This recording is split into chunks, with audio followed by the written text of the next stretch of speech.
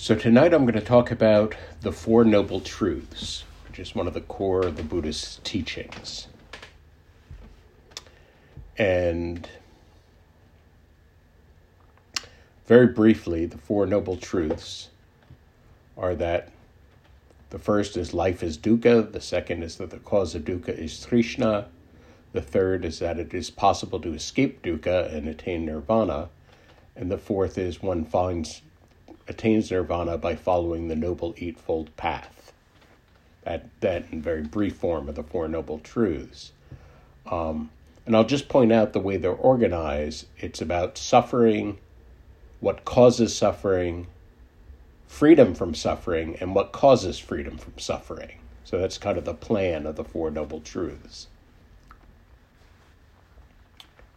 So the first one, the statement, life is dukkha. And sometimes dukkha is poorly translated by the single word suffering. And then it sounds like Buddhism is saying life is suffering. And it makes Buddhism sound very pessimistic, Life's horrible, then you die unless you're enlightened, like this kind of thing. And that's not the spirit of Buddhism at all. I mean, really Buddhism is saying something much more like life is a miracle, packed full of miracles.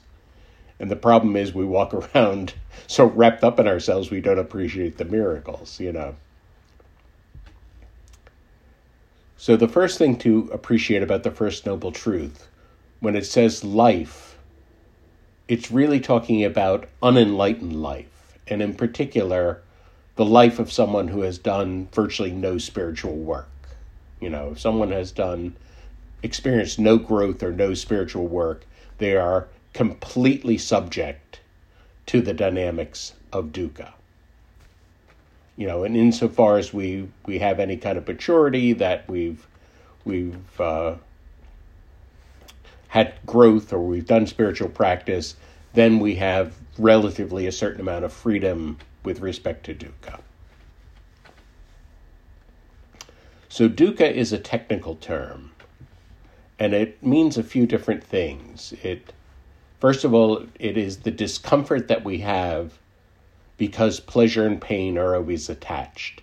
The yummy stuff in life and the yucky stuff in life are inextricably intertwined. And it's just our mammalian tendency. We want to pull yummy stuff toward us. We want to push yucky stuff away from us, And we're always frustrated by the fact that whenever I try to put yummy stuff toward me, there's some yucky stuff that comes along with it. Whenever I push yucky stuff away from me, I always wind up pushing some yummy stuff away from me also, So part is just the frustration in the entanglement of what we like and what we don't like.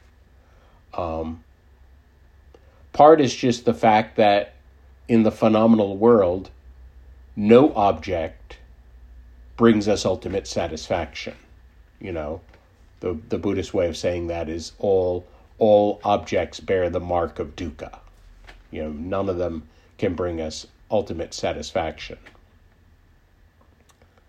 Another way to say it is that dukkha, it's not only the fact that pleasure and pain are always intertwined, but it's all the fantasies, the expectations, the strategies, et cetera, all the mental constructs that we create either to try to avoid the dynamic of dukkha or to try to outsmart the dynamic of dukkha,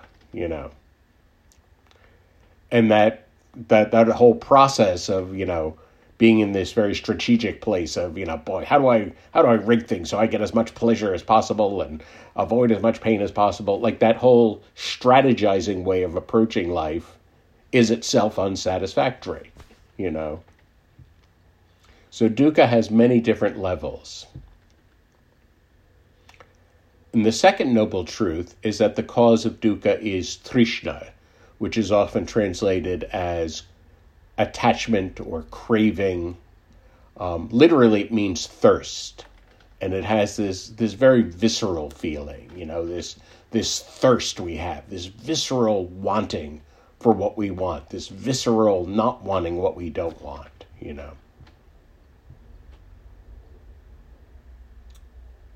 And so there's a lot to say about dukkha. The first thing I'll say is that it's not absolute or rigorous, in the sense that we do have a certain amount of choice. We have a certain amount of choice to, if I make healthy choices that come from wholesome qualities, then I'll tend to have slightly more pleasure, slightly less pain. Whereas if I act in very dysfunctional ways, I'll probably create more suffering for myself, So we have a certain latitude within dukkha to choose more pleasure or less pleasure, more pain or less pain, But it's the nature of dukkha that choice is limited. No matter how enlightened my choosing is, there's going to be suffering that I'm going to have anyway. There's going to be pain that nails me somehow. So how does dukkha play out? One way it plays out in our lives is by fantasy.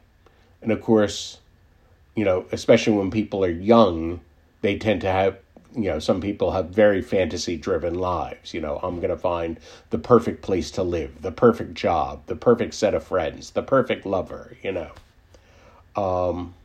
Insofar as we have a certain amount of maturity and experience, we start to see through those things and realize that nothing really is perfect, and that a lot of life, a lot of, job and relating to people is about compromise. And it's about trying to find situations where on average there's more stuff that I like than I don't like,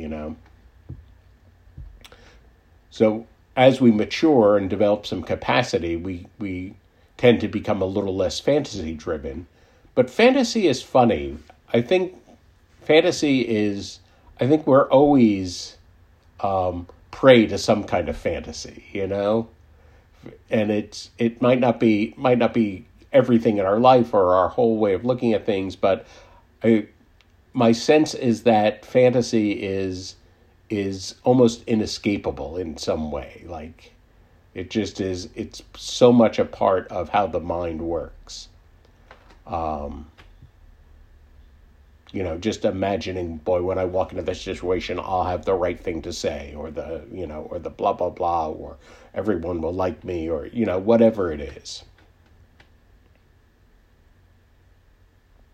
So fantasy is one of the ways that it plays out. Another way that the dynamic of dukkha plays out has to do with the relative range of how much we allow ourselves to feel, And again, the fantasy is I'd like to feel everything pleasurable in life, and I'd like to feel nothing painful in life, But that's not an option. And really the only option the only thing that I do have control over is that I can either make myself very numb and shut myself out from a lot of emotional pain, but I also shut out a lot of pleasure in doing that. Or I can open myself up, feel life much more intensely, feel the joy of life much more intensely, the rapture, but also feel pain and sadness much more intensely, And it's funny because even at the extremes, insofar as I make myself numb to shut out pain and then shut out pleasure also, often if I'm living that way in that numbness for a long time, it's lonely, it's stifling. And so there's a pain that comes just from numbing myself and living numb for years, And alternately, if I'm wide open and I'm feeling everything intensely, then part of what I'm doing is I'm feeling grief and feeling sadness and feeling anger and all these, the more difficult side of emotions. At least what I've experienced is that even when I'm feeling grief, of course, the grief is hard, but there's also a feeling of I'm being truthful with myself. And there's something that feels good about being truthful of feeling what I'm feeling, even though what I'm feeling is not pleasant, you know. I'll say also, I think we live in a society in which many people have chosen some kind of numbness, some kind of numbing themselves out. We live in a very head-driven society. People like to, go up into their heads to escape their vulnerability. So that there's a lot of that dynamic. Relatedly, the dukkha dynamic also plays out in the dynamics around what Race Mamenekin calls clean pain versus dirty pain. He has this wonderful distinction. Clean pain means the emotionally difficult thing happens, I face it, I'm honest about it, I deal with it, I feel through everything I'm feeling, and then I'm done with it. That's clean pain. Dirty pain is when the emotionally difficult thing happens and I say, I don't want to deal with that. I'm going to bury that, And the thing about dirty pain is it superficially feels like a win. It superficially feels like, haha, I outsmarted the pain. I didn't have to feel it. But of course, when we bury pain, then that pain continues to cause discomfort in our life. It continues to cause dysfunction in our life. And it's almost like credit card debt. We wind up experiencing far more pain than we would have if we just faced it directly, And that dynamic is particularly tricky when it comes to early childhood trauma, because in early childhood, especially in infancy, nobody has the capacity to face trauma, and so really our only choice in infancy was the dirty pain option of burying it and not facing it. And pain that gets buried in early childhood tends to, get wrapped up in our attachments and our primary relationships, But I'll say also that the dukkha dynamic is one that's very much present in the logic of healing, because our tendency, when we're aware that we're carrying pain around, especially pain from early childhood, our tendency is just to run in the other direction, not feel it at all. The logic of healing is paradoxical. It's about healing actually happens when we move toward pain, when we engage our pain, when we're curious about our pain. I often say that the logic of healing is dominated by the dynamic of having to love what feels unlovable, to accept what feels unacceptable, and to forgive what feels unforgivable. And it's by doing that hard work of healing that we actually come to a much more rapturous experience of life. So again, this very paradoxical tangling of what we want and what we don't want.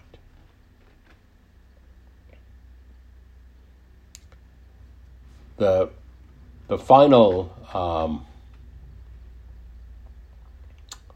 dynamic I'll talk about is spiritual bypassing.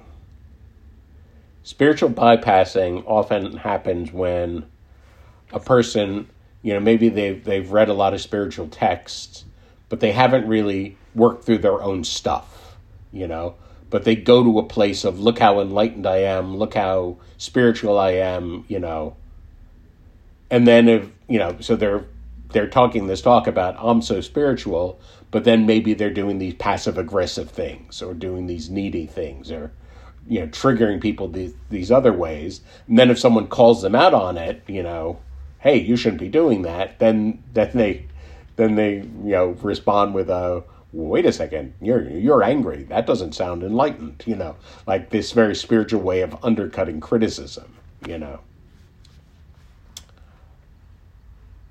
And it's how can I say, in some ways it's so understandable that dynamic would evolve. We're so deeply programmed to avoid pain. And it's so tempting, especially in our verbally driven society, to want to, talk ourselves into, look how spiritual I am,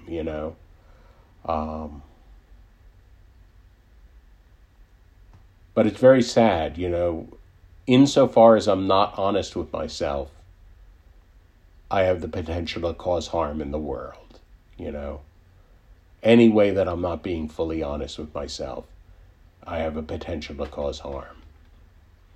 And so that's always something to look at. And to just look at the strength and the depth of the Trishna, the clinging, the craving, the clinging to, all the clinging we have, the clinging to whatever pleasure we're holding on to, the clinging to whatever defense we have. Buddhism would say ultimately the deepest clingings are a clinging to the illusion of ego itself, to the illusion of separateness. The fact that, the illusion that there is a separate mic, separate from all other beings, And then that mic can, be lonely or feel aggrieved or et cetera, et cetera.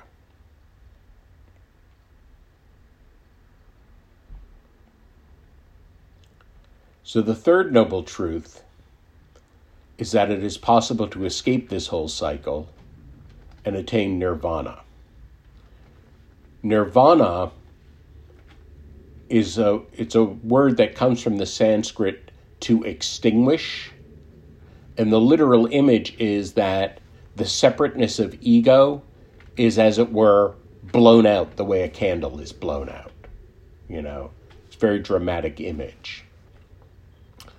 And so a few things that I want to say about nirvana, because I think there are a few major misconceptions about nirvana. In order to talk about one, I'll say that one point I heard this wonderful talk from the poet David Whyte. And David Whyte, he's a practicing Buddhist, so he's gone to meditation groups for years and talks for years.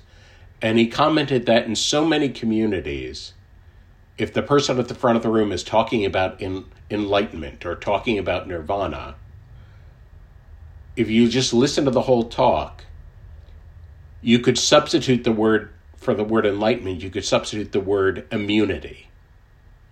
Immunity from pain, and the whole talk would still make sense. In other words, the person is talking about enlightenment as if it's immunity, as if it's freedom from pain, as if it's a get out of jail card for everything that is hard and challenging about life, And that's not what nirvana is at all. Nirvana is not an escape from life in any way. It is a feeling fully of life. It is a yes to life, to everything about life. The wonderful stuff, the miserable stuff, just a yes, an unqualified yes to everything. And it's not in any way a escape from everything that is painful and everything that is difficult in life, and quite the opposite. It is an embrace of everything that is painful and difficult.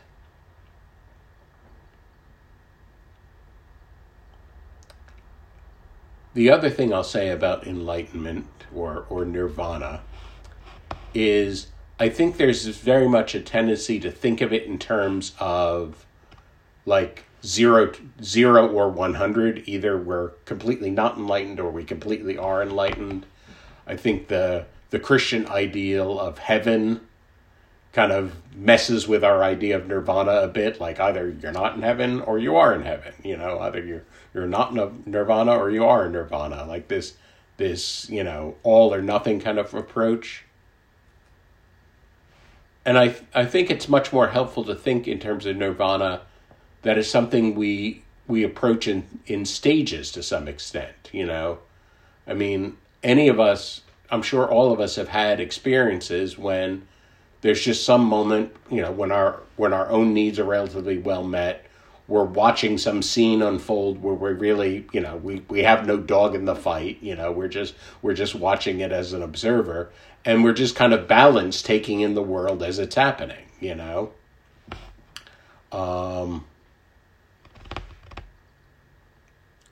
of course, it's much harder to have that balanced witnessing place, when I have unmet needs, or when I'm in pain, or when I'm feeling aggrieved, or, whatever, to still be in the place of witnessing. That is harder, and that takes more capacity. But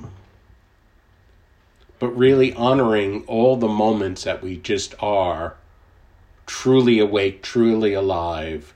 And I think one good word to keep in mind with respect to this is simply the word flow. Like when we're really in flow, we're usually free from fear. We're not even thinking about fear. We're usually just vividly present in whatever is happening in the moment. And so those word, flow is often a state where we're touching this kind of vivid experiencing of life as it is,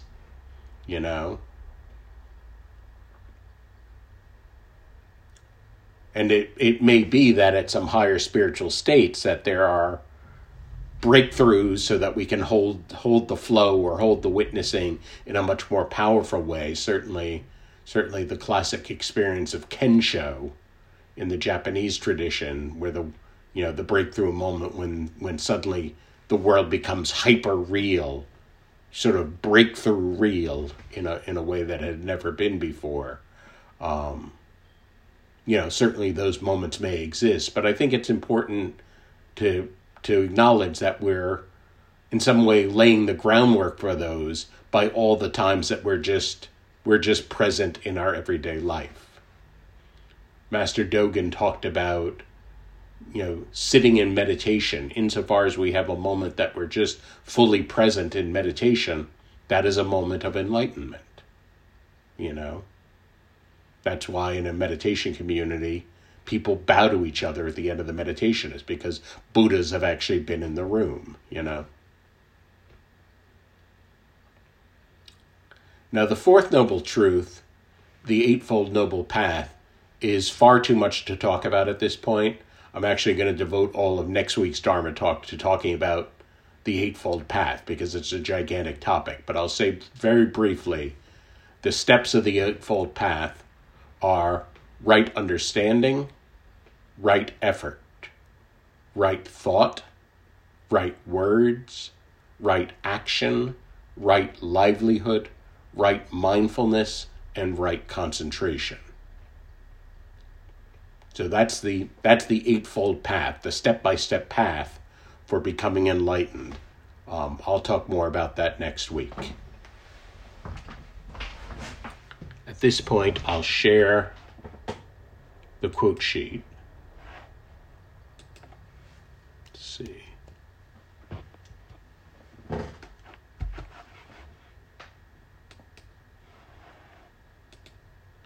So I have a brief statement of the Four Noble Truths at the top. And then this kind of idiosyncratic quote from Papa Walt. I have perceived that to be with those I like is enough. To stop in company with the rest that evening is enough. To be surrounded by beautiful, curious, breathing, laughing flesh is enough. To pass among them or touch anyone or rest my arm ever so lightly round his or her neck for a moment, what is this then? I do not ask for any more delight. I swim in it as in a sea. There is something in staying close to men and women and looking on them and the contact and odor of them that pleases the soul well. All things please the soul, but these please the soul well. And I just like that quote. I mean, this is a man who was totally in love just with being around people, He loved people in general, And there's something beautiful about that. 3 very short ones from the writer Wei Wu Wei. One of them is one I quoted last week. Why are you unhappy? Because 99% of everything you think and everything you do is for yourself, and there isn't one. He also said, there is no mystery whatsoever, only inability to perceive the obvious. And finally, he said, no one becomes enlightened. The term simply implies an absence of what you are not. In other words, awakening from the phantom identity into the normal state of what you are. And that one echoes many, many lines in the Buddhist tradition. There's this famous line in the Diamond Sutra where Subhuti says to the Buddha, what did the Buddha achieve at the moment of enlightenment? And the Buddha says, absolutely nothing.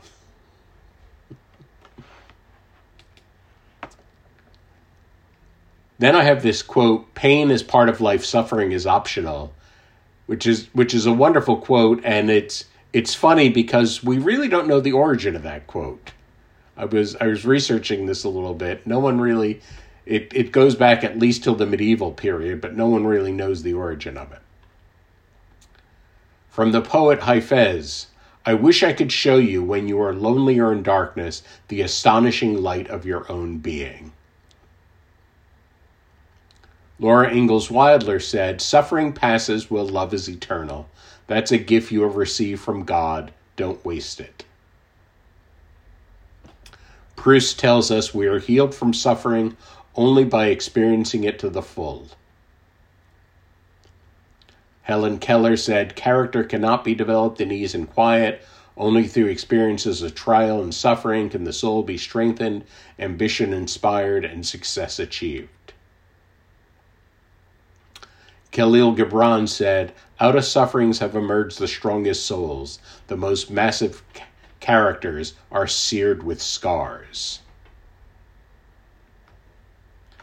Paramahamsa Yogananda says, this life is not man's own show. If he becomes personally and emotionally involved in the very complicated cosmic drama, he reaps inevitable sufferings for having distorted the divine plot.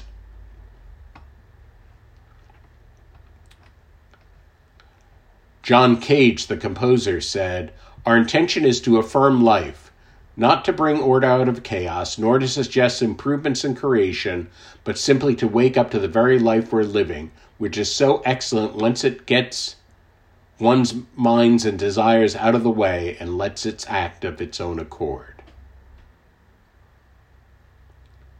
Elizabeth Kubler-Ross says, the most beautiful people we have known are those who have known defeat, known suffering, known struggle, known loss, and have found their way out of those depths. Thich Nhat Hanh says, we have a tendency to run away from suffering and to look for happiness. But in fact, if you have not suffered, you have no chance to experience real happiness. Anne Frank said, the best remedy for those who are lonely, afraid, or unhappy is to go outside where they can be quite alone with the heavens, nature, and God. Incredibly wise words from a teenager. The Dalai Lama said, too much self-centered attitude, brings, isolation. Result, loneliness, fear, anger. The extreme self-centered attitude is the source of suffering. John Kabat-Zinn says, all the suffering, stress, and addiction comes from not realizing you already are what you are looking for. Karen Armstrong said, all religions are designed to teach us how to live joyfully, serenely, and kindly in the midst of suffering. Jack Kornfield said, to bow to the fact of our life's sorrows and betrayals is to accept them. From this deep gesture, we discover that all life is workable. As we learn to bow, we discover that the heart holds more freedom and compassion than we could imagine. Eckhart Tolle said, thoughts are fine when you don't confuse them with who you are, but then thoughts are not a problem. Thinking is a wonderful tool to create this world. It only becomes problematic and a source of suffering when you confuse thinking with who you are. Janet Fitch says, loneliness is the human condition. Cultivate it, the way it tunnels into you and allows our soul room to grow. Daniel Hansen said, you're only as weak as you let yourself become, and you're only as strong as you allow yourself to be. And Alicia says, never fears love's absence in your life because it already exists within you in great abundance.